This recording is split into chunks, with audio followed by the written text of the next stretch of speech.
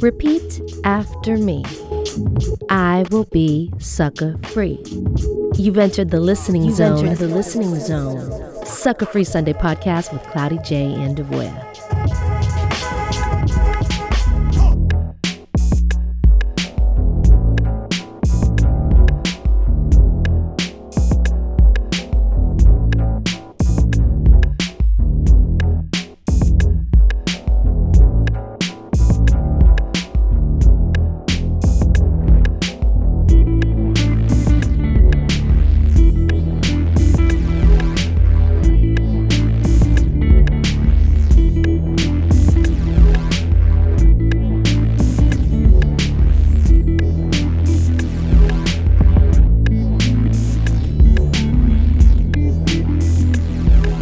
Another edition of Sucker Free Sunday. Got 5 on it, the podcast that explores storytelling through music, listen, conversation.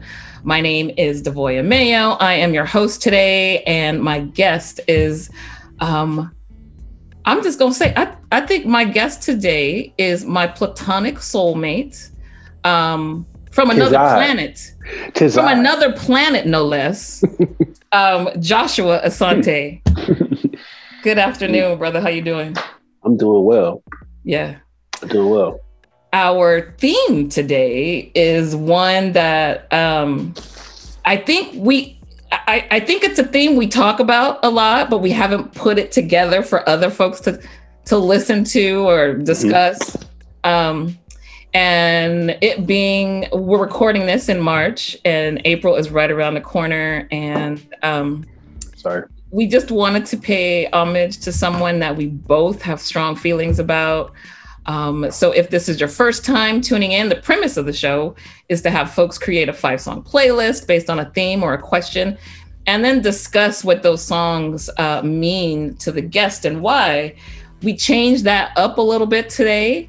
And Joshua has come up with a playlist, and I have also, but I'm gonna try and keep mine chill because I just feel like we will be here all afternoon, and my man got things to do. Man, I've already let people know, like, hey man, I don't know how long I'm gonna be doing this. Okay. So I can't do anything until I'm not doing this. So. All right, then we're good. It's all good. All right, we're gonna discuss the many reasons why we love Marvin Gaye, who was an American singer, songwriter, record producer, helped shape the sound of Motown in the early 60s, was an in-house session player, later a solo artist with a string of hits.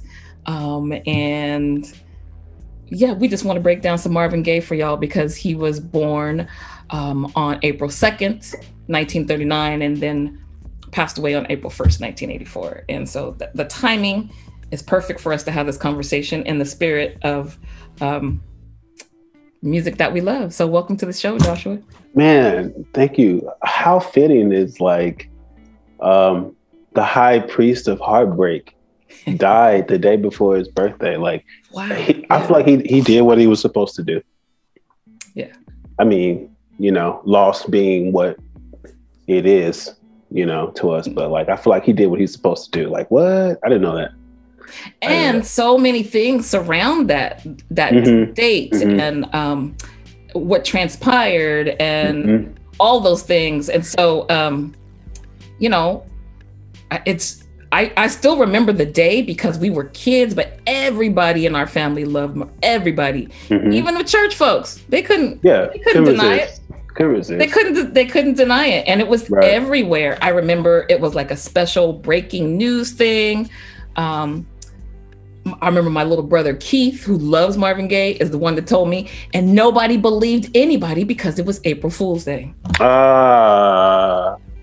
And we didn't have the mechanisms we have now. So you couldn't go on Twitter and be trying to find out if this true or not. You had to wait till the next day. Yeah, you gotta wait. Find out on the news like it's legit because, Black folks was announcing it all over. And it was kind of traumatic a little bit for our, my mama, aunts, uncles, things like that. So it was a big deal. Man, I guess what the,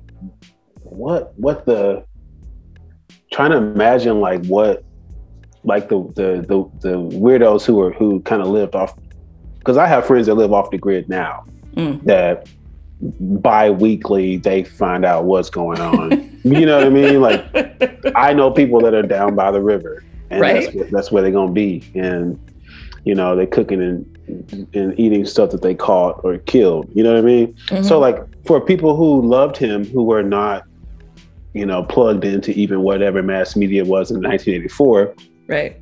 What kind of night that was, waiting to get a confirmation word, you know? Right?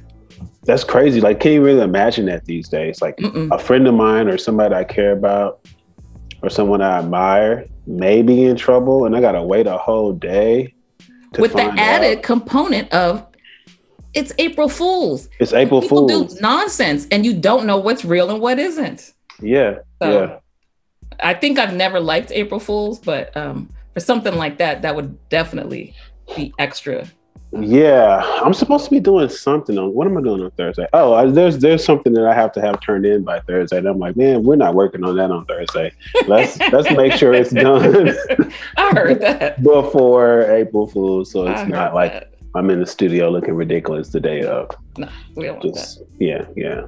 Not that I'm superstitious. Okay. No, neither one of us. Yeah, but I do believe in trained energies. Like, you can aim. You manifest all kind of. Yeah, you can aim some. Yeah. Yeah. So, did you pick 5, or was it hard to pick 5? Is it a little bit longer? First off, man, let me say Let's talk about it. This is a ridiculous, great idea. This is the most ridiculous, great idea I feel like I've ever been a part of. Why do you say that? What do you mean why? Because, I know why. I mean, first off, our listeners don't know why. I know why. Yeah. So let me preface with saying, like, this is not just fandom. This is not fandom. This is me as a Black music historian, a Black music performer. You know, someone who understands a thing, who's trying to understand a thing from the inside. And this is not me with some kind of, I'm not just enamored with Marvin Gaye. Right. Case in point, prior to me performing a full set of his music, I didn't spend a lifetime immersed in his music. He's like the cool uncle that I reference as cool. I respect his cool. I revere all of that surface stuff that everybody else, you know, is drawn to. I didn't have an immersive experience with his music until 2018, you know, where I was forced to sit down and figure out for the first time, what of this man's body of work can I approach? Right. Without making my brain explode. That was a ridiculous good idea. Like, how, you know, and I didn't want to do all Marvin Gold, because you can spend 5 years trying to play the stuff that people love. Right. You know, but yeah, so it's a ridiculous idea. It's like the body of work, it's not necessarily the amount of work that is encompassed. It's like, the depth of the work that's encompassed. Like, how are you going to grab 5 tulips from a field of tulips? Hey, go get the 5 prettiest ones, or even the today. But you have a week. Yeah, so you might go back next. Oh, you know what? These are better. Yeah. Let me. Yeah. It's evolved. It just doubles in on itself, and it makes you feel greedy. It makes you feel not as cool as someone who could just pull 5 donuts from the display and be cool. You know what I mean? I'm talking about me. That's kind of how I felt. Like, damn, I don't feel as decisive as I thought I was. So I ended up with 7. My number. Yeah. So I ended up with 7, and I ended up with like this really weird video, completely unrelated, because I made a playlist on YouTube. In some kind of way, I ended up with this video of Barry Harris. This is a jazz musician and instructor doing a lecture on performing and. The time signature of and in music, like the black, basically the black component of American music, like the backbeat, the hemiola, whatever you want to call it. Like, he was talking about that. I don't know how they got added to my playlist. Whoa! I don't have no clue. I knew that I wanted to go back and listen to that lecture, but some kind of way in on that playlist. And so today, while I was listening, I listened to like 3 Marvin songs played, and then this dude popped up. You know how YouTube is. If it's a long video, it'll pick up where it left off. Yeah. The dude picked up talking about vocalist emphasizing the ghost notes in the music, the notes in between the 1, 2, 3, 4. And he was doing some vocal stylings that illustrated that. And I was like, yo, when Marvin first came on the scene, he was trying to be a jazz vocalist. Mm-hmm. He was in that crooning world, which he never lost a lot of that. And I feel like the meticulous nature of being a jazz vocalist, and in the circles of people that you're working with, everybody looks at you like an instrumentalist. Nobody's looking at you like, oh, you're just a singer. You don't have to be as well versed in what we're doing. You know, I think that's one of the things that happens with Bilal a lot. Like, people don't know that he's a musician, and he knows he's a musician, and he can wield his voice like that because he's trained it as an instrument. So yeah, full circle. I feel like that was a good entry point for me with Marvin's work. Just go back to see what he was trying to do before people knew who he was, you know? So I started there, and I didn't want to just be, you know, the dude on Discogs. So I picked more than just, you know, album cuts. You know, I picked a couple that I know that a lot of people outside of like audiophiles would be into. You know, so it was hard. It really was hard. It was hard. I had to let it go. I had to let it go. I have to let a lot of things go. That's my motto lately. Yeah, let it go. On my end, I just picked things that, because I grew up heavily with Marvin, I was always babysat by my uncles who were young, and my mama loved Marvin. It was just a staple. And that was still at a time when I would visit my dad's side of the family, and well, I don't know if they did, but the auntie that I would visit the most, that's what she would listen to when she watched me.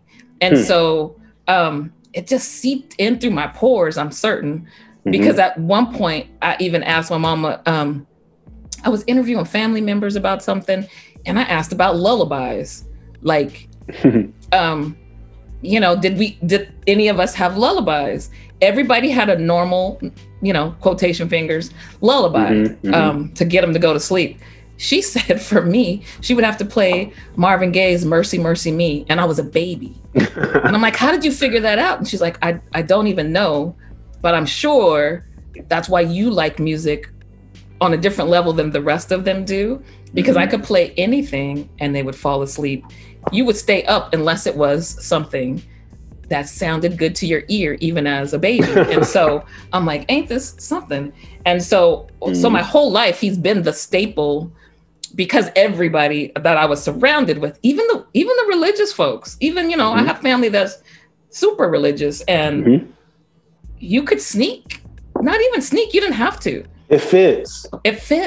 And it's because we all have these similar lives and issues and love and relationships and all the, you know, all the different messy parts coming together to sound a particular way, resonate with a lot of my family in the same way. So my list is just, you know, all of them have a story, clearly, and are things that I can pinpoint where I was when I heard it, all the things. And so I have 6. I didn't put 7. Okay.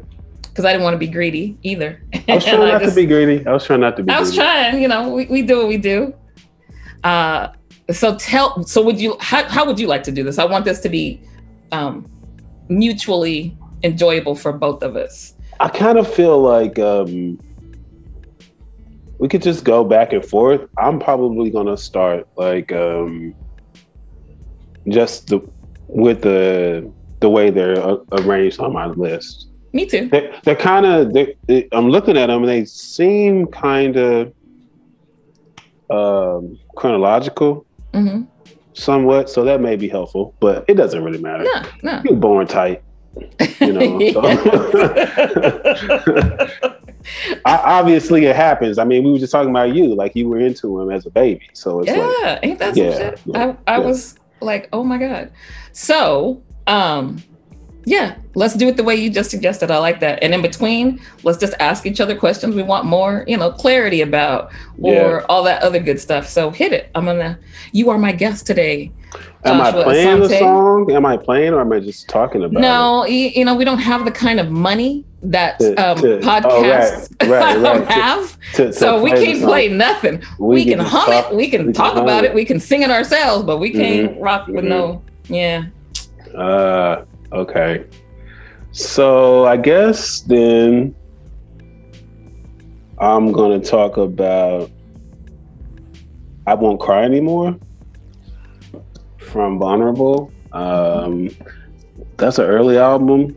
Maybe I should get let me figure out what year that was. That'll make it more official. Okay. That I know what I'm talking about. But yeah, I wanted to do that one, man, because the vulnerability is what resonates the most with me. Yeah. It's my least favorite emotion. It's your least favorite emotion? Oh, I'm so bad at vulnerability. I think it's a superpower. It is that I don't possessed. Yo. Possessed. I even think it's something evil. I said possessed. Possessed. I don't want to be possessed by this. Yeah. It's scary to me. It's terrifying. But also so liberating too. Right. And I don't mean that in a cheesy armchair, No, it is. Therapist kind of way. It is. It is equal parts terrifying and equal parts liberating, And I think that's the thing that drew me to his music. It's also because I try to live that way. I thought that I could approach his music with ease because I thought I was this, vulnerable, soft, empathetic man. Nah, man. It's a whole... It's very heady. It's very heady. And there are levels to it. There are levels to living that way. If you're wise, you understand that, man, I'm probably making myself a living sacrifice. If you don't have a goal for that, you don't have a purpose for that, then it's kind of a reckless way to live.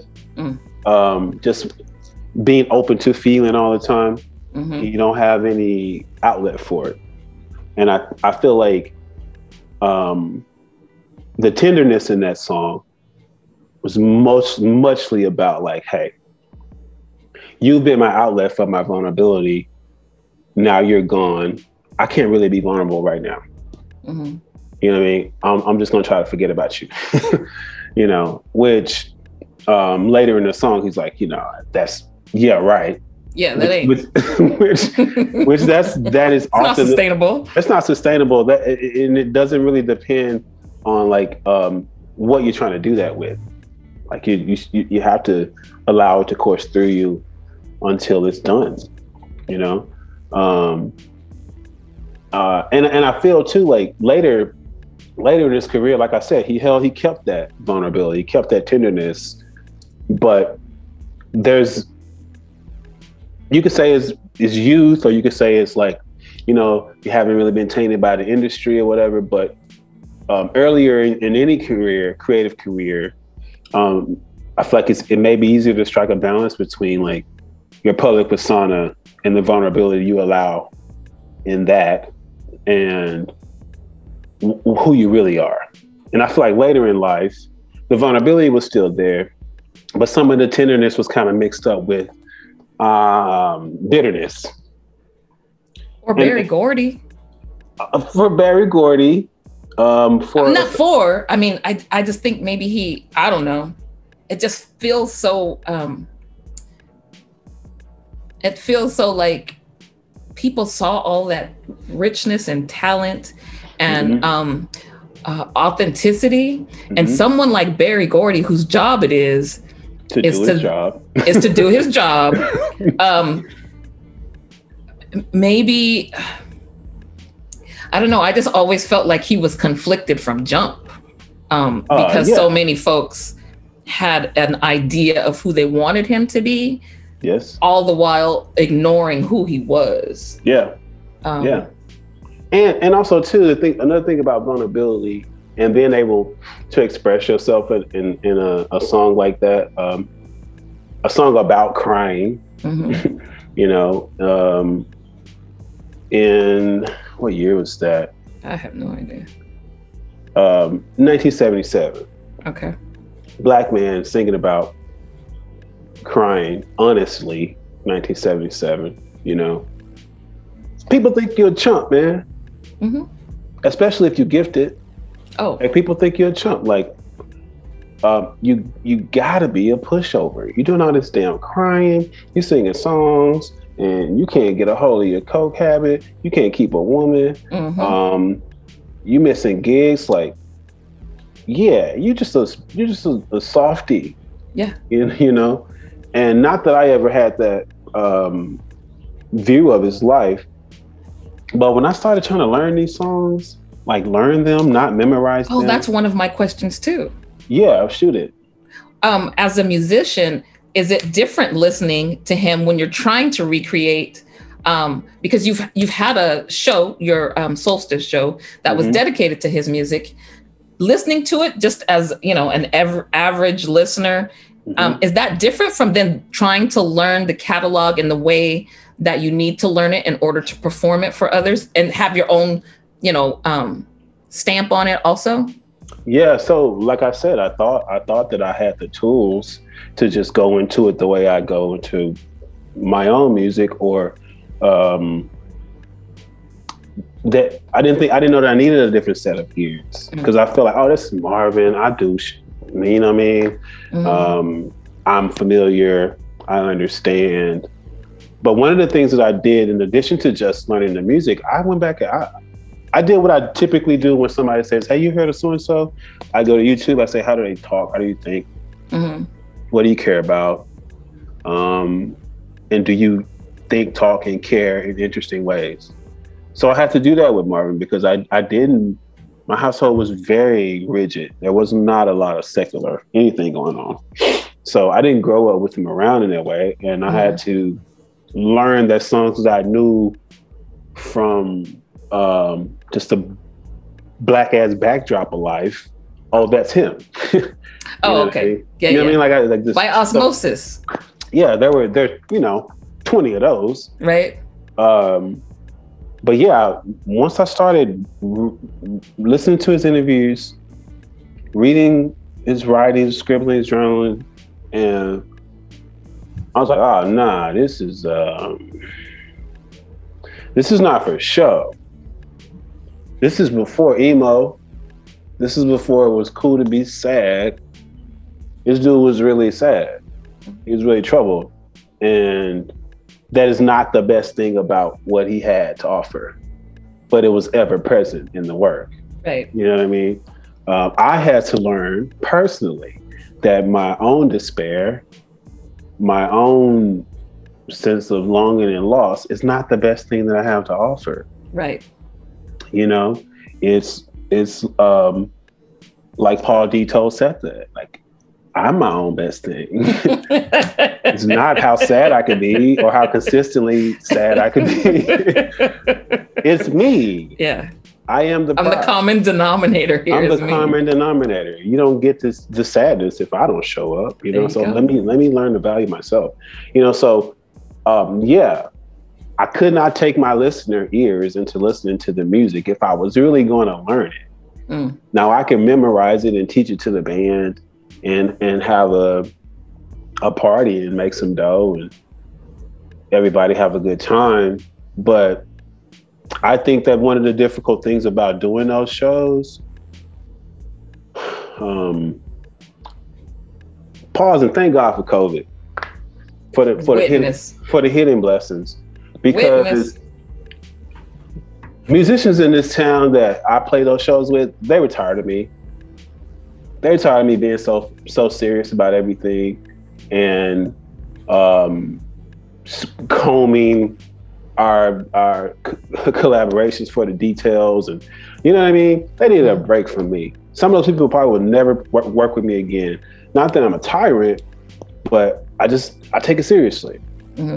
You know, and I don't know if I'll ever do his music in that way again without people that drive it like I do. Now, we killed it. The brothers and sisters that were on the bandstand tonight, everybody killed it. Everybody brought all their energies, all their passions, you know. But I don't know if they would want to do that thing again. Right. I kind of got distracted. What was I talking about? You were talking about the first track that you selected and why, and then I chimed in with how did you listen to his catalog prior to doing your solstice, your Marvin solstice. But I was saying something to that point. Never mind. You get the gist of how I get the gist of it. I think the listeners get the gist of it. It's all good. It's all good. Equally kind of similar, I guess. I'm not sure. It's all gonna be similar. The first track that I chose was Praise. Is this on your list? Yeah, it's definitely on my list. Okay. From the In Our Lifetime album, and that's I just have to give it up to growing up with people who had really good taste and not necessarily what you would hear on the radio taste. Yeah, there was that available too, but they always just gravitated toward what they enjoyed, and so we all grew up in that same way. I was never concerned about whether or not something was cool. It just turned out that it was. You know, and that song is such a marker for how cool you are. You put that on, you know some things. You do, and it tells the people in the room. It might not be nobody in the room that knows you know some stuff, but the one person that does. That's enough. That's enough. That's more than enough. And I just remember the album cover sitting on top of the record player, and me and my siblings, which we often did, dissect album covers. That's all we love to do. Like, oh yeah. And because we had, a religious, extended family, seeing this particular album cover with the duality of the, the good versus evil, and us like discussing it because, we go to Bible study down the street from the house, right?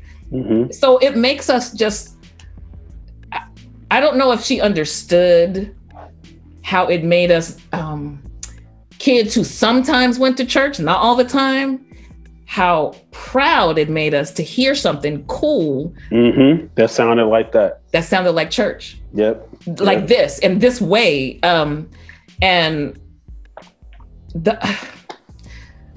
just get choked up thinking about it because I don't think prior to that, I'd heard anything that talked about praising God in that way without using particular words or making it over the top or corny or any of that stuff. Until I think the next time I heard something like that, Joshua, might have been, Stevie Wonder.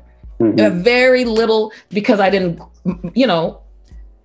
I wasn't always looking for that. It comes to you when you're ready. Yeah, you hear Stevie at home, but you don't listen. And then when you get older, you hear this one little line.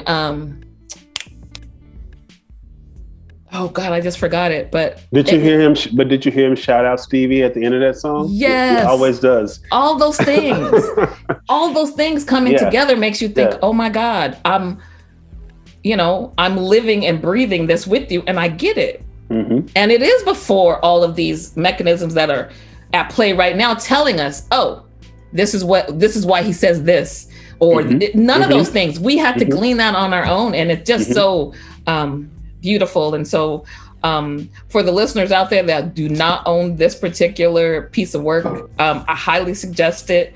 I think it's a staple in the catalogs of folks who really like a particular kind of funk and soul. It just all the layers are there. And so Praise was the first song that I chose. Man, cool thing about that song, I was singing it earlier this morning, and in class, like I should have pulled up my set list from the Marvin show, because I don't remember all of the songs that we played. I know we played that. You did? I know. Listen, man. I don't know what you played. Remember, I couldn't be there, and I beat myself up about it so often. Turned it all the way out. You dig me? Turned it all the way out. Wow. But I was listening to that song or singing it earlier this morning, and I was like, again, back to the jazz. The bridge on that song has like 12 changes in it. It's it just goes into. So those are different. Well, no, those stabs are the same chord. You mean, you know what I mean? Like at the end where when he goes into the praising part. Okay, yeah. Praising on the highest high. Crazy. Yeah. Crazy work. Really beautiful, crazy work. And it makes you feel joyful. Yeah. I don't know how you can't feel joy listening to this particular song. It's so just illuminating in so many different areas. And so man, it on my upcoming record, I don't know, maybe I shouldn't be telling. That's up to you. I don't care. Nobody cares. So on my upcoming record, I don't know if I sent you this song. For anybody who's listening who wants like previews of my album, sorry, your name is not DeBoya. But I don't know if I sent you this song called Holy. No. So I have a song called Holy that to me, we were like maybe 85% done with. And I was like, man, this is one of the greatest gospel songs of all time. And it wasn't even trying to be that. You know what I mean? It wasn't trying to be that at all. Word. I was like, wow, wait a minute. This is a great gospel song. I might send this to my mom when I'm done with it. See? You know? See? But it has that joyful thing. Yeah. That's okay to have, man. It is okay to have. Dang, so it gets okay such a bad rap, Joshua. You know how many times I'm around folks who like try to mock people who feel joy? That shit is so whack to me. Yeah, man. You know what I deal with, and this is so related to Marvin and the kind of artist that he was. Like, I struggle with it, man. I'm just gonna keep it 1,000. Like you've shared this with me. I know. You know what I mean? Like I struggle with it. But you don't mock people. I don't. I envy. Which you shouldn't either, because even though you have joy, doesn't mean that you have it together. I don't have nothing together. I don't want to have you. I don't need to have it together. I just want the joy. I'm not assuming that you have anything together. Because you're a different species, quite honestly. Right. Most people have a different opinion of joyful people. Yeah. You know, they're not good opinions because I've heard them since COVID, and you're joyful, but the shit is still hitting the fan. Yeah. I'm in my house almost, a good 20 hours a day. Yeah. It's hard to be joyful when you're by yourself, but I like me, and I like the things I'm able to still do and create and share. So I just have to elevate that. But if I told you all the people that look like you and me who have something to say about that joy in times of strife. And I think about that, and maybe it's a topic for a later podcast or even a different podcast. But I do believe that the greatest trick ever pulled over on mankind is the disbelief that all things are connected. Everything is connected. So the reason them folks that look like you and I have an issue with that is because we've been sold something else as what it should be desired. What it looks like too. Yeah. You know what I mean? And who's deserving of what it looks like. Right. And it's so ingrained. It's so ingrained that to be a Black artist, to be somebody who's sensitive as Marvin is, to be somebody that's vulnerable as he is, it's hard to not lean into what society has told you deserve. Mm-hmm. I don't know about this mansion you got. I don't know about this gorgeous woman and these beautiful children, but you deserve to be sad. So let's talk about that. Word up. You deserve to be broken. sing about that. And, oh my God! So, and I just had a really important conversation with some guys at this label about the blues and why I don't do it the way I could. I know. You did? Sure you know we know. And this dude right here, Junior Kimbrough, which you mention I dropped him behind the piano. You mention him so often. Oh, I love yes. Enamored. So in love with his music, and so related geographically, genealogically, so tied to that part of the country, that part of the world, but out of resistance for what's been force-fed to me, I don't do it. and when I do, I'm gonna do it on my terms. On your terms. Yeah. That's maybe that's what the bitterness Marvin had towards the industry, towards Barry, and his family members who he was tangled up with, is that man, I've been told my whole life all I could be is either in the church or sad. Mm-hmm. Either you in the church or sad. Ain't no in between. None. I'm out of the church, and now I'm out of the church and I'm out of the sadness. I'm doing things on my terms. Yeah. And sometimes when you make that decision to do that, you don't remember to forgive. Yeah. Because you want to prove to people that you can do it on your terms. Right. And I'm dealing with that personally. Mm-hmm. I'm dealing with that personally, like in a very real way, embarking on another branch of my career. It's mm-hmm. like, I've been told that I can do this and that and that and that. That's it. That's why the joy looks foreign to them, because we're supposed to just be sad. It's like, wow, too much weed in the world for that. too many trees in the world for that, dude. And moving on to things that are joyful, I mm-hmm. think it would be a joy to hear what you chose as your number 2 track. My number 2 track. Let me get this list back up. Yeah. And if you just. Oh, sorry. No, you're good. I don't think we're going to have to pay for that. Right. Well, 10-second blip. Oh my God, I've been in sampling purgatory with my record. Oh my God. Yeah. Oh, it's been crazy. Somebody tried to, and I get it because it's a Black archive. They wanted $75 per second for a sample that's like 3 minutes long. Oh my God. I was like, man, I'm in the wrong business. $75 a second, friend. Oh my God. I'm not hating. This is music. I'm not hating either. I just didn't know it cost that much. Yo, this is a music archive. We remain nameless. Mm-hmm. And the way they explained it was like, people ain't just out here trying to archive Black music. People ain't out here trying to archive Black film by the droves. Mm-hmm. So if we're going to do that and we're going to do it right on par with what other people are doing, we're not licensing the music for pennies. Because we want a staff like everybody else. We want to have a building. Like go ahead on. Okay. I totally get it. I was like, Jesus. Anyway, so my next song is it's also from In Our Lifetime, and it's Life is for Learning. And Life is for Learning. It is.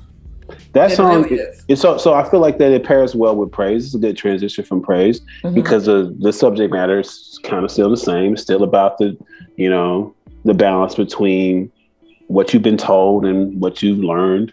The ideas of good and evil and how they constantly, are at play or at work. At play. They're at work. The thing I learned about evil that I'm sure Marvin understood is that like it's kind of indiscriminate.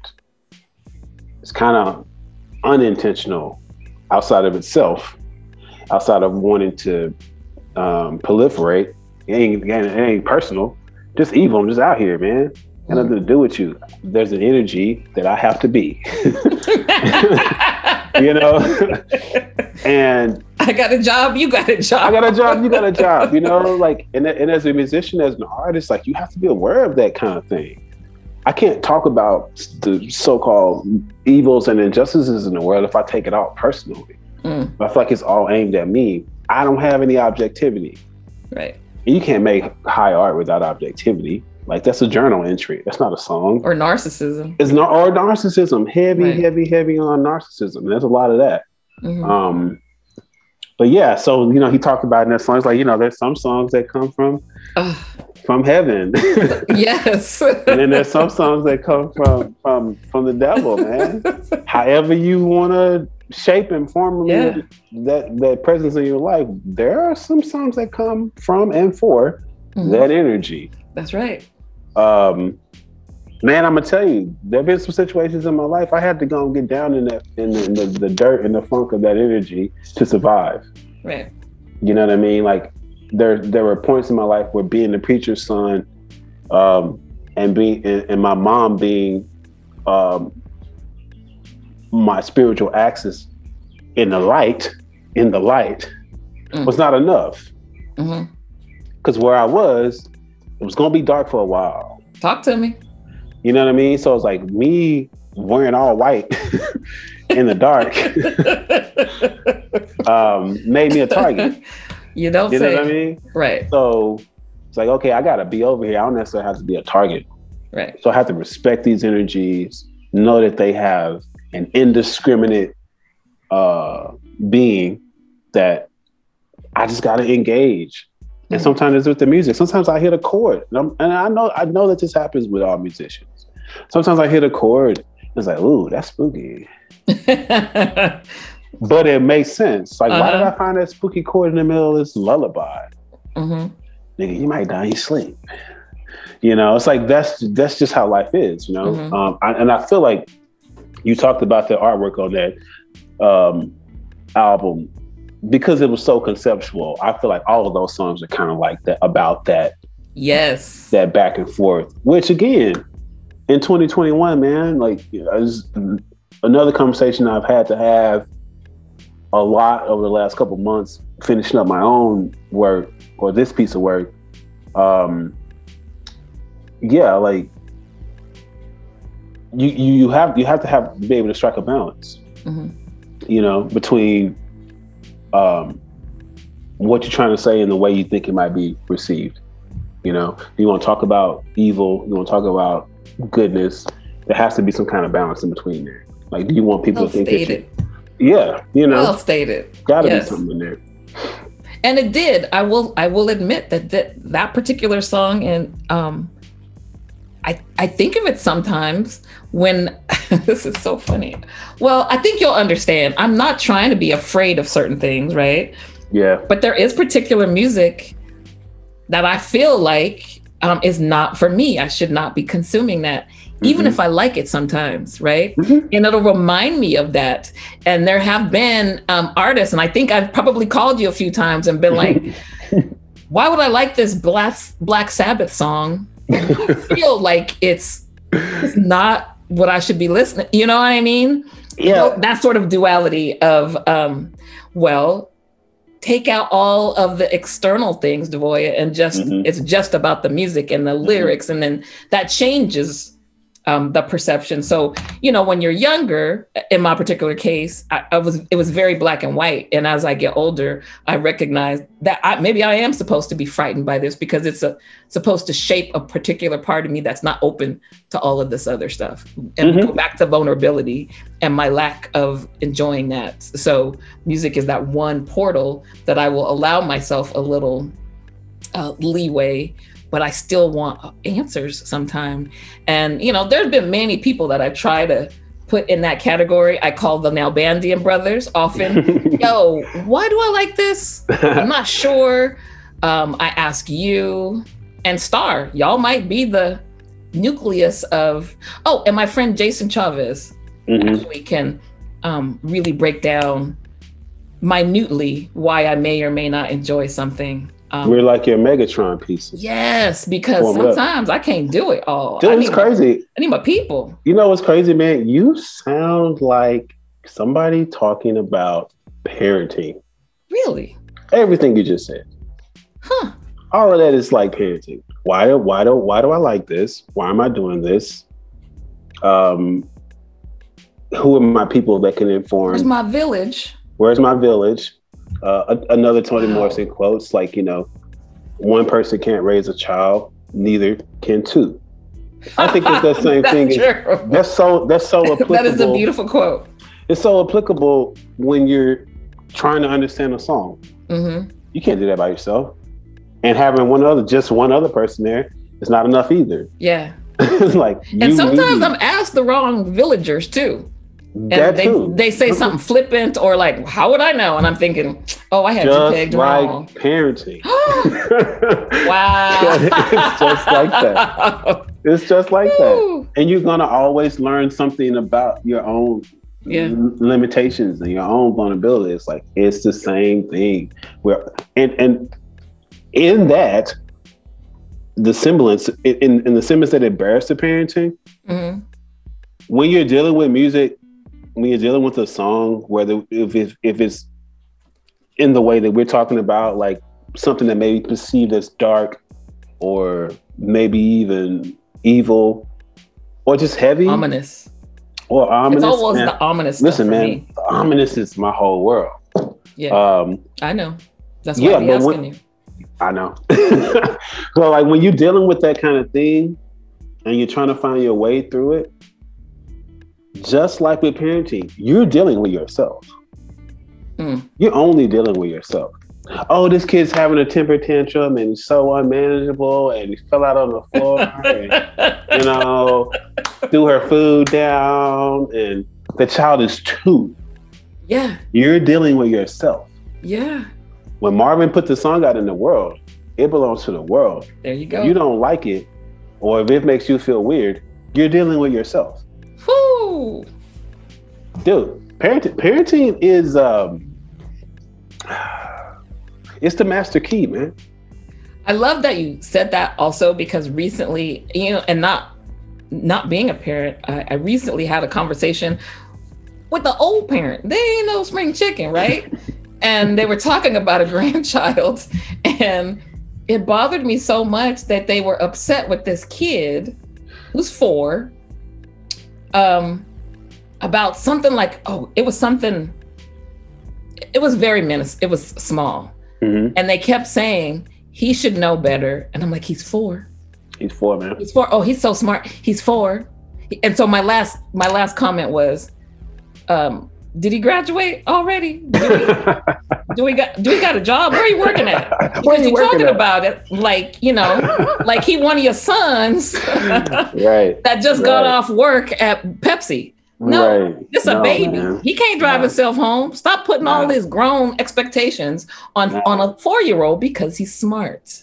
Because he's smart. That is not a reason to make somebody more to hold them accountable for grown folk shit. Mm-hmm. And I understand that because, I had to do so many things as a little kid that I think now I'm like, wow, I would never have a 7-year-old doing all that grown shit. I was okay. Everything turned out fine.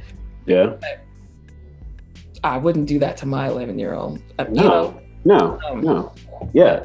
I digress. But yeah, no, you weren't digressing. You're talking about the older person who was really dealing with themselves and placing the onus of growth on somebody who was still growing. Oh, my baby. Who was still learning language. Yeah. You know what I mean? Like, this man can't even. Come on. He talks so well. You understand? Like, no, you understand what I'm saying? Like, yeah. Here's a fact, Smack. Being talkative is not being a good communicator. I wish I had a cocktail right now so we could virtually clink glasses. I was like, listen, man, I just had that epiphany the other day. Mm-hmm. Like, no, sis, you're talkative.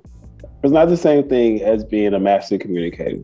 Thank you. So a 2-year-old who can talk 24 hours a day, it's just babble, man. Yeah. It's parroting. It's okay. It's okay. Right. Lower the expectations.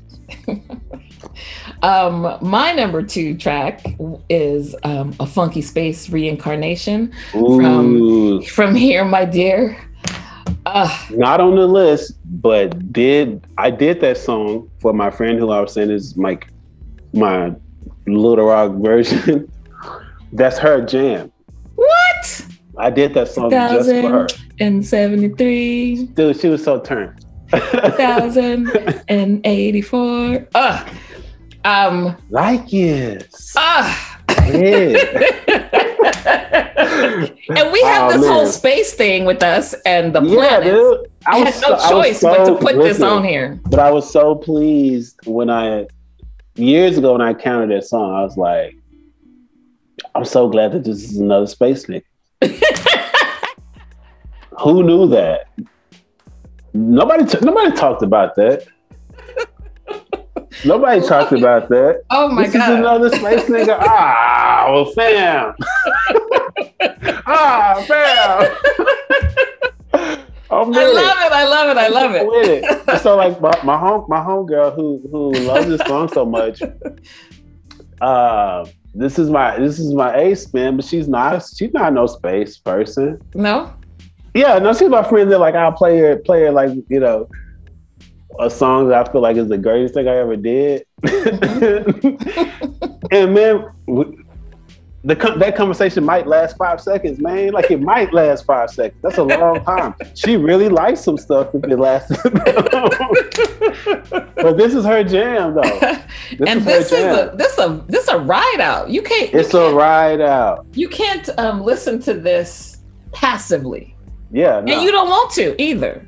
Yeah, you want to go on this ride. I mean, you want to roll out with us on this one. I didn't grow up with this album.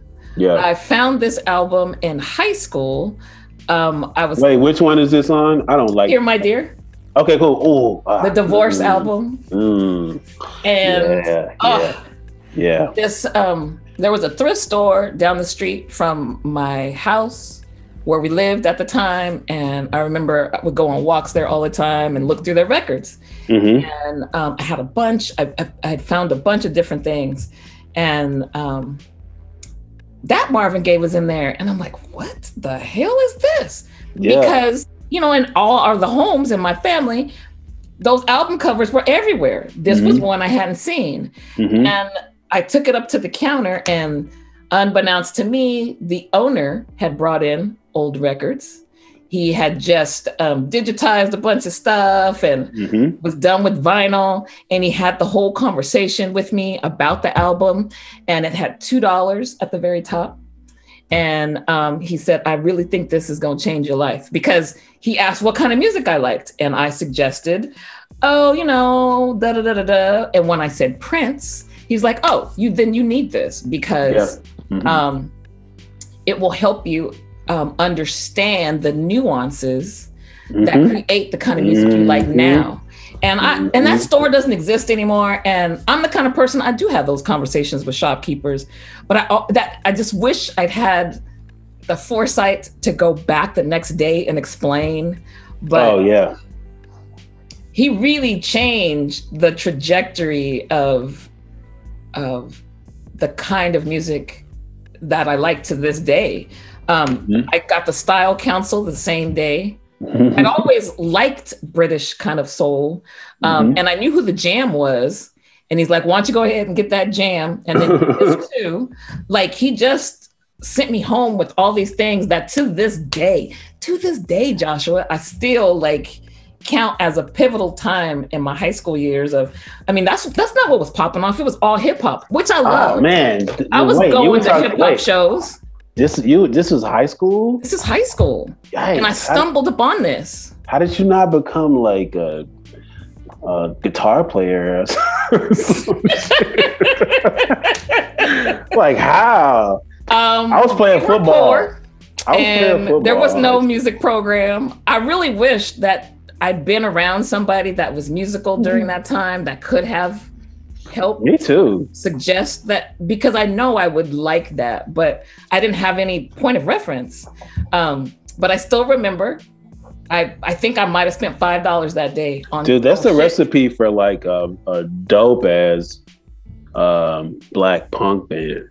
Is it? I still have all those albums. Just those albums. Let's start an album with Marvin, the Jam. Marvin Gaye and the Style Council, yo. Listen, that's a vibe. It is a vibe. It is a vibe. Yeah. Yeah. Do you have like fond memories attached to, well, maybe it might be different for you because you said you didn't grow up with much music in the house, right? Not much secular music, mostly like jazz and classical and gospel. Okay. But I will say, I was in the bathtub one day and I heard, ooh, I bet you wonder how I knew. Where? From who? From the California Raisins. I was like, what is that? What was that? Yeah. I was like, just the way that note was bent. Uh-huh. That, whoa. Like, what are these raisins coming from? What is that? And so when I saw it on TV, yo, I was transfixed. I was so confused. Like, what is up with these What's going on? Ass raisins? I don't get it. I never had no raisins this cool. I never had no raisins like this. What is this? Is it a toy?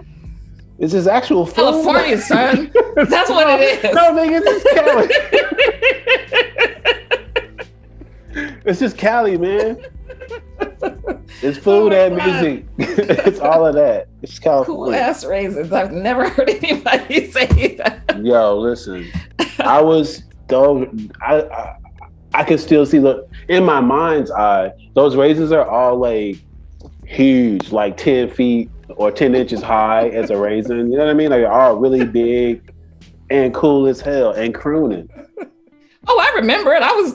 I know. I was there. I remember it. The music, but saying all to say is like, man, the music is so pervasive. When you doing what you're supposed to do, like it will seep. If it has to seep, it'll seep into people's lives. You know it definitely will. I hadn't thought of that. I didn't think of that previous to this conversation. That's I hadn't thought of that. That's awesome. Ever.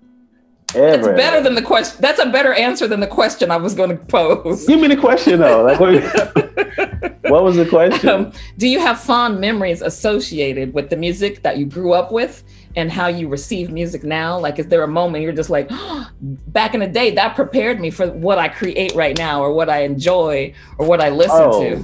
Oh, yeah. But that's all hip hop though. Yeah. The reason I know I could make a band around Marvin and the Jam is because the hip hop told me I was the coolest motherfucker in the world. It did. You know what I mean? Like, no, I totally know. I'm really out here walking to the bus stop, smoking stress in my sister's mauve winter coat with the Fairline hoodie. I had a mauve coat too. Yeah, but your joint, you're not a dude, and your joint didn't have like the elastic hemline. That would have been fresh if I had that. That would have been fresh. I do it now, but Okay, I see you. I was just getting the testosterone thing together at the time. You know. I was just learning what to do with the maleness at the time, you know. So, I was really walking down that hill to the bus stop with my sister's coat on. I wish y'all could see his face right now. Cheaping the stress. thought bubble is so huge over your head. It's so huge. Cheaping stress. Listening to Tupac, really thinking I was the coolest thing in the world. Yeah. Nobody could tell me differently. I would fight and did. Like, what? Bruh, please. It's me against the world, homie. This is so interesting because I hear so many people talk about growing up with like that the media helped formulate their lack of self-esteem or self-awareness. Yeah. And I feel so awful for the folks that had to come of age in a time where that was so prevalent and that is how they felt.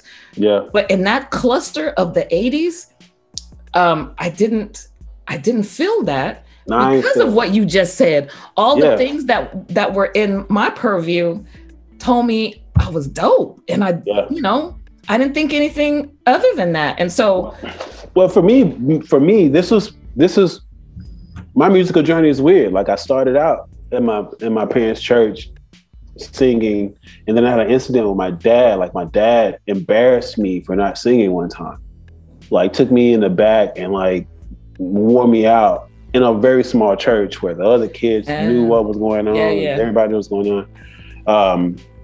Because I wouldn't sing this song. I don't remember what the song is. I do remember that was my last time singing in church. Mm-hmm. And I was maybe 5 or 6. I do remember that was my last time going up front to do a solo at a church. I did something kind of similar at a wedding. I wrote a song for a friend's wedding later in life, but I never did that again. So when I found quote unquote secular music as an escape, it did inform a lot of things positively. And my memories of myself being shaped by music, it's hip hop, man. Word. Like I feel like my intellect was largely informed, and thank God for public radio. My intellect was largely informed by jazz and the mystery of jazz. Mm-hmm. Like these niggas is not singing. Who is this? What is that sound? What is that sound that keeps coming back and forth? Oh, that's the vibraphone. What is that? Who's that? Who's playing that? Jazz is the only music that made me do that. So it sharpened my intellect, but my spirit and my sense of self came through voices that sounded like people I was hanging out with. Super sound like Guru right now. I'm just gonna say that. Every time you say this, oh damn, you sound like Keith right now. Yeah, nah, dude, that's it. You know what I mean? Like jazz made me smart. Hip hop made me a motherfucker. You know what I mean? So you're a smart motherfucker. On a lot of levels. On a lot of levels. But contrastedly, at the same time, like the one white kid that was around was hipping me to a lot of stuff that I wouldn't be listening to otherwise. Yeah. I'm so grateful for that too, because I didn't grow up with like a lot of white kids in school until I got to high school. So, there weren't even many in my high school. The one dude that I'm talking about, I still stay in contact with him. We still homies. This computer that I'm doing this Zoom on, he rebuilt this computer for me. Like we're still homies. And he's the dude that introduced me to Nirvana. Nice. No one's ever, I think people make the assumption that I know Nirvana. Mm-hmm. No one ever introduced me though, Joshua. To this day, I don't know. I mean, I might know 2 songs, but I'll be honest with you, that's because all the jazz musicians I like cover it. That's because Bilal has a cover of it. That's because Robert Glasper. And it's not because I don't think I would like them. No one ever introduced me. So I was so into hip hop during that time that I just didn't take the time to listen to much outside of it until later in the process, and just never got around to going backwards and investigating. Man, we were so freaking poor. I have no idea how I got that Sony Walkman, no Discman. I have no clue how I got that. I don't know if it was paid for. I wasn't gonna say nothing. I don't know. I really don't know. Yeah. But I will say that was a really interesting few years where I was just like, I had a homie on the East Coast that brought me a cassette with like Shook Ones and nice. A lot of Wu-Tang stuff and some Firm and AZ and a lot of Nas stuff. This is all the same couple years that I'm being introduced to Nirvana and all the bands that were kind of ripping on them, like Silverchair and a lot of Seattle bands and stuff. From opposite coast, opposite direction sonically, and I'm in the Bible Belt, being force-fed the Bible and the music related to that. So it's this weird kind of creative trinity that it's really clear in my mind that what was going on. It's like I'm hearing, I know all of these Tupac albums inside and out. And then somewhere back in the distance, there's this gospel playing. And then on the other side, there's like all this heavy rock music. Like that's kind of what I'm still doing. And I that's how I roll also. But all the bands you mentioned, right then. Mm-hmm. I knew they existed, but I was way more trying to figure out AZ and Nas and what is the similarity? How come sometimes I feel like, you know what I mean? All those different things. Yeah. And so I was just so immersed in that I really didn't take the time to listen to Seattle bands. Man, I wish somebody unrelated. He sure is. AZ is tight. Somebody should have. It would have been nice if somebody, and it's okay. We like what we like. And I do like a lot of rock music, but I probably came on it on my own right around that time. It probably wasn't too much of a... Oh, I took a long hiatus. I take hiatus from everything though. True.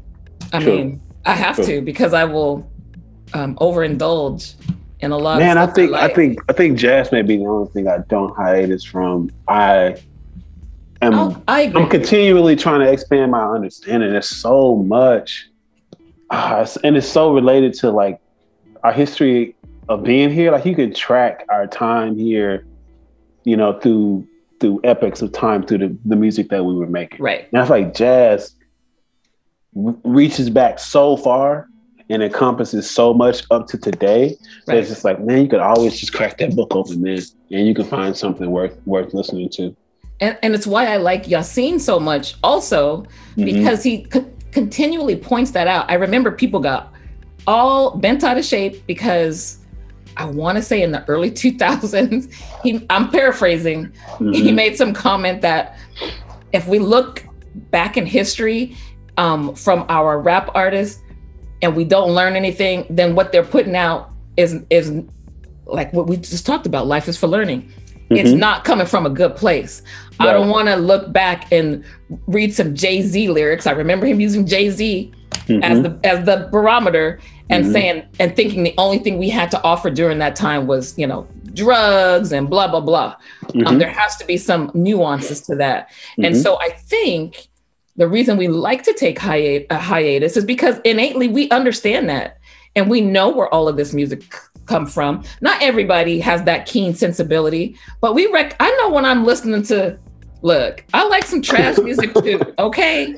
Yeah. I don't tell everybody, it ain't their business. Man, I just found this, I just found this EP, or it's not EP, a full album with Metro Boomin, 21 Savage, and Offset. Oh my God, listen.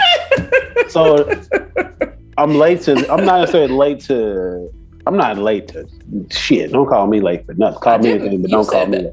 I'm just saying, as I should get that tattooed on my chest. Call me whatever you want. Don't call me late for nothing because I'm always on time. But this album came out 3 years ago. And I think I might have heard a song on it before, but some kind of way it came on my algorithm the other day when I just had the headphones in. I thought it was one song. So, this is tight. And another song played. I was like, this is tight. But you know me too. Yeah. I'm just kind of... You like a little grimy stuff. You know what I understand? That ain't no shade, by the way. And I know. Yeah. The thing that I feel like I've been fortunate to understand, and I try to share with anybody who's willing to kind of stretch a little bit in terms of thinking, all that quote unquote trash, and I know you don't mean any shade when you say it. No. I know what you're talking about. It's like fast food, you know. Yes. Tasty. I got to burn this off. I got to do something. Back in the day, you know how I would have described it? What? Back in the day, I would have said, is this CD worthy or is this burning from somebody else worthy? Yeah. Am I going to buy this or am I going to burn this? Am I going to burn this? Yeah. And I like how streaming is kind of alleviated having to make those decisions. Decide that. It's like, I just skip it. Yeah. I'll play something else that's going to put me on a different algorithm. How about that? Right. But one of the things that I feel like never really gets talked about is like hip hop, and specifically lyrically hip hop as an ongoing exorcism of our culture, within our culture. That darkness that we talked about a lot, right. That violence, the drugs, that stuff was poured into our culture. Mm-hmm. Some of it was pulled into our culture, but it gotta get out. Especially through hip hop, because the 80s, it gotta Ronald Reagan, all of that. where was it gonna go? Where was it gonna go? There's no way to flush that out your system unless you talk about it. And you know what? And because Black folks are so dynamic,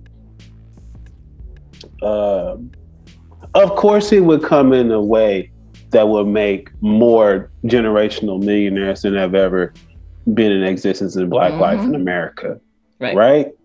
You know what I mean? And not just millionaires. From the millionaire, there's always a pyramid of people who are benefiting.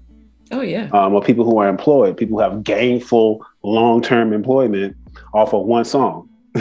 Look what Hammer did for all his people. Man, listen, I will never be mad at Hammer for them 3M commercials. Listen, man. Commercials, go ahead. Man. Do your thing, man. Do your thing. And that's why his name is still solid in the bag. Yes. Don't come up here talking crazy about Hammer. Okay? No. Did you ever see that? Oh my God, we're digressing all over well, did you ever, this is what we do. Redman, did you ever see that? Oh yeah, when he was talking about how Hammer ran up on him. Yes, I was like, what? That was not surprising at all, man. Brothers is brothers, man. Don't get it twisted. Don't let no bangles. As Mastar would say, he's still a man. He's still a man. Still a man, girl. Like, don't let nothing fool you. That's still a brother, man. And particularly people who understood, like, I need to pull other folks along with me. Yes. And I got to take all these shots. I got to take all this shit on the chin. I got to be out front for all this criticism and ridicule. Later in life, man, you can't say nothing to me. Nope. You cannot slander me, bro, because I could have just went ahead and got it for myself. Yeah. When I flopped and the IRS was on my back, I could have just said, hey, the hell with it, I'm going to sell everything and move to Spain. Yeah. Like Marvin Hagler did. Rest in peace to the great. Yes. Yeah, I saw that too. Yeah. Yeah. Marvin was like, oh, what? Y'all gonna you're gonna shade me most of my career when I'm the greatest fighter in my division. Some folks say top 5 or 7 greatest fighters of all time. And then my one chance to culminate it, you're gonna cheat me because this dude is prettier than me. Man, I'm moving out of the country. I'm never coming back. He never came back. He never came back? Never. Wow. He became a made-for-TV movie star. Just kicked it. It was like, man, the States is not what's up. Yeah. I slaved and worked and waited, and it didn't happen. I'm out of here. Yeah. You know, blessing for that. Yeah. Beautiful digression. Who's next? Well, this is what we're going to do. What are we going to do? Because I think we would be here all day. We're going to do 2 parts of this. So we're gonna culminate with your last track now, not last, but your third, and then we're gonna maybe next weekend pick up there. Is that okay?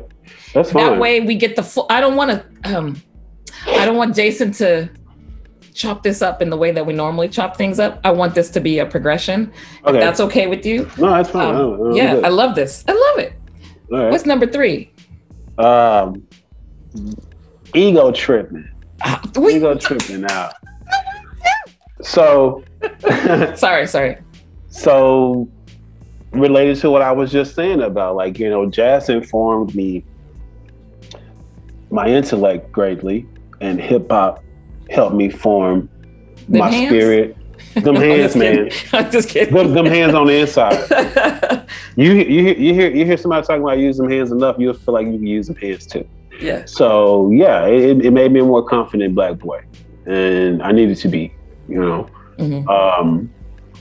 there's a lot in there that I'm grateful that because of ignorance, it didn't settle in my spirit because I couldn't understand it well enough. You know, like later in life, like, oh no, I don't know. I don't even know no bitches and hoes. I don't even know none of them. But I like ego tripping out because Marvin got bars. Yeah, he do. This is, you know, not the time where everybody could rap. And you had a rapper on every corner. You know what I mean? And the brother's rapping. I never looked at it that way. That's so interesting. You what? No, I never thought of it as rapping just because his cadence is just his cadence to me, so it didn't really. It sounds like Slick Rick was like, "Oh, Ego tripping out, cool. I can do that on every song." You're right. It sounds like Slick Rick. You're right. Yeah. That's the thing I love the most about it. I also love, again, putting the humanity on full display.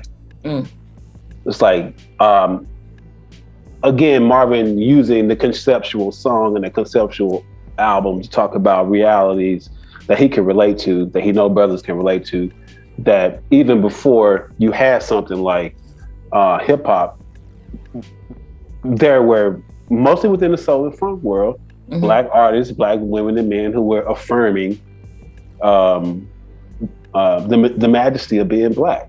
Some of that on the extreme end is, I'm gonna do this pimp talk, this cool talk. Yeah, I'm gonna make it funky and make it sound good. I'm just talking about us in general. Yeah, I'm gonna buy the biggest house. I'm gonna be the fly as I could be. Somebody needs to say it to song though, so we can all kick back and smile about it. I don't really mean it. I don't mean it, but I could. Yeah, if I wanted to. That's really the brag. Ego tripping out. Yeah, I'm ego tripping out. I could do that if I wanted to. I love the humanity in it. I love that he's just like, yeah, I know I could talk about all this pretty stuff and make people cry. And, it's like, yeah, but also I like nice things. And it's mostly my ego that likes nice things. My ego's like, yo, this nigga's too cool to not pull up in it. You know how he starts like, say, brother, why you always do that? Every time I see you, man. Every time I see you, man, you pull up in that limo, man, I guess that's your whole thing. Yeah, being cool is my You're right. I got a right to it. And I like the adage because we do say this often. We just like nice things. We just like nice things. You gotta say it with your fingers stuck together, though. We just like nice things. All right. I'm about this life. Just like nice things. Like nice things. That's it. And I love that about that song. That he's like, man, my humanity is on full display. I come from amazing people who like nice things. Y'all be talking, you guys talk about a lot of things that you like in your everyday lives and your music and all that. Why we can't talk about our shit? That's real. I like being fresh. Yeah. Go with it. Yeah. You gonna do one more, or this is the last one? I'm gonna let you decide. Let me decide. Yeah. I think you should do one more. Okay. I think that'll be 3 for you or 4 for you. This would be 3. Okay, cool. All right, let's do that. Clearly, we have very similar styles. I do have a different track here, but I'm gonna choose one from the 6. Oh shit! I'm sorry. No. Do you have Trouble Man on your list? No, but I wrote it down when you were talking. I don't want to lie to you. You ain't gotta lie. Yeah. So I'm gonna put. Yeah, you know what? I'm gonna put. Rockin' After Midnight. We'll be rocking after midnight. Rock you. All your joints are like dance joints. Not the rest of them. That's why I picked them. That is why I picked them. Not for next week. Not for the follow-up. No, they're all pretty heartbreaking. Not heartbreaking, but they're from Hear My Dear, so they are heartbreaking. Oh, yeah. I picked this one because my Uncle Roy, I remember him picking me up from school and a black Pontiac. He had like a 79 Pontiac back in the day, all, I don't know the things it had, but I just remember people thought that he was cool when he came to pick me up. Was he in a car club? Was it car club? No. He went cool with it. No. And he obviously had the Midnight Love album. I mean, it would have been. Was it Distant Love? Distant Love? Which one are you talking about? Oh, Rockin' After Midnight. He had that album with Sexual Healing on it. That was why but I've always been who I am. And while I like that song. What else is on there? Yeah. And which is why, Third World Girls on there. No, I mean like that was what you were, that was there. Like what else? So, take you wherever, blah, blah, blah. And when Rockin' After Midnight came on, that just instantly, like I use it as when I'm back in the day when I would DJ, it would be like my little hidden gem of when somebody would ask for some Marvin and I knew what they wanted, but I'm like, but I'm gonna give you this. And it would always meet with applause because it's dope. And my favorite line is him saying, I love you worser than the stars above. Worser, man. Worser, man. You made that shit work. Worser. I love you worser than the stars. I mean, I'm saying it wrong. I'm sure he said it much cooler. But I just like that it reminds me of a particular time with family, with somebody influencing me and not knowing they're influencing me, and me still picking up the parts of it that I would carry on, with me for, my life. And, the nostalgia of that just makes me feel good. And like I said, if I'm rocking a party, especially for older Black folks, and because sometimes they think you ain't gonna bring it. They're like, oh, here's she probably gonna be listening to some Jill Scott. Yeah, I am. But I got some shit y'all gonna like too. Stop it. And so I will do the deep cuts. And that is one particular one that, they'll go out to the dance floor and eat a little head nod. I'm like, yeah, I know what I'm doing. Yeah. Stop playing, Pops. Yeah. Like you could dance to this. It's not gonna be Give It Up. Nope. But you can still dance. You can still dance. Mind you, we did do a Soul Train line when I played that. Remember, the Soul Train line is my childhood. I mean, as kids, when we had little backyard jams, in order for you to get through the back gate, you had to dance. And if you didn't dance, my brother would collect a quarter from you. I mean, oh wow. Because I don't know, we just have always liked to party, right? And that's some serious party like having. And my mama would be at work, so we would pull the music outside on the table or the patio, and y'all want to get to the backyard, you got to dance behind once these gates open, and if you don't, you got to pay. That's how you got to give it up. That's yes. There's a video of that. I'm gonna send you this video that my homie took of that. What? Of us doing a Soul Train line of that song. Oh yeah, please. Well, I started it as a second line around the venue, and then got back to the stage and was like, "Oh, we should just do a Soul Train line." Yeah, you should. Been playing the song for 20 minutes anyway. Why not? Why not? Might as well just let other people cut up too.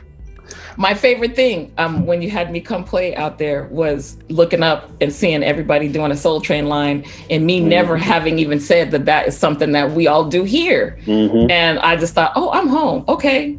Yeah, I feel this. Being like one of 5 Black people in a place, is like people will just break out with a Soul Train line when I go grocery shopping. Like, oh, it's a nigga. On that note, Don Cornelius. Here you go. Hey, baby, ain't that Don Cornelius? Here you go. With a skinny microphone. Right. Oh, with a skinny mic. I wish. I wish too. Well, thank you so much for joining me this afternoon. As I said, this will be part 1 of 2 part conversation on the life and times of Marvin Gaye, but also our lives and how we interact with music and how we share it with others. And I'm glad you took the time out to join me today. It's been delightful. Likewise, yo. Good to see you in 3D. Yes, right? Same to you. And the yellow. I just love the yellow. It just I had to put on some yellow. The glow. You got the glow, Joshua. Oh, who the master? You got it. This is why I love you so much. No one else is gonna say that. Oh, before I was almost gonna add some shown off on last week's playlist. But he's just so bad. Man, he's just so bad. It's like we're trying to find a redeeming moment. I think his only redeeming quality is like his hair. Tell me, because I couldn't. His hair, man. Yeah, it was. Some black ass hair. Yeah, you're right. Black I was going through hair. the clips and That's I was the best thing he has to offer. Everything else is a hater. You're terrible, sir. Just terrible. Just a whole hater. Totally. All right. Well, you have a beautiful rest of your afternoon. I hope your situation goes well and that you stay safe. And I look forward to part two. I know you got it. All right. I'll see you. Peace.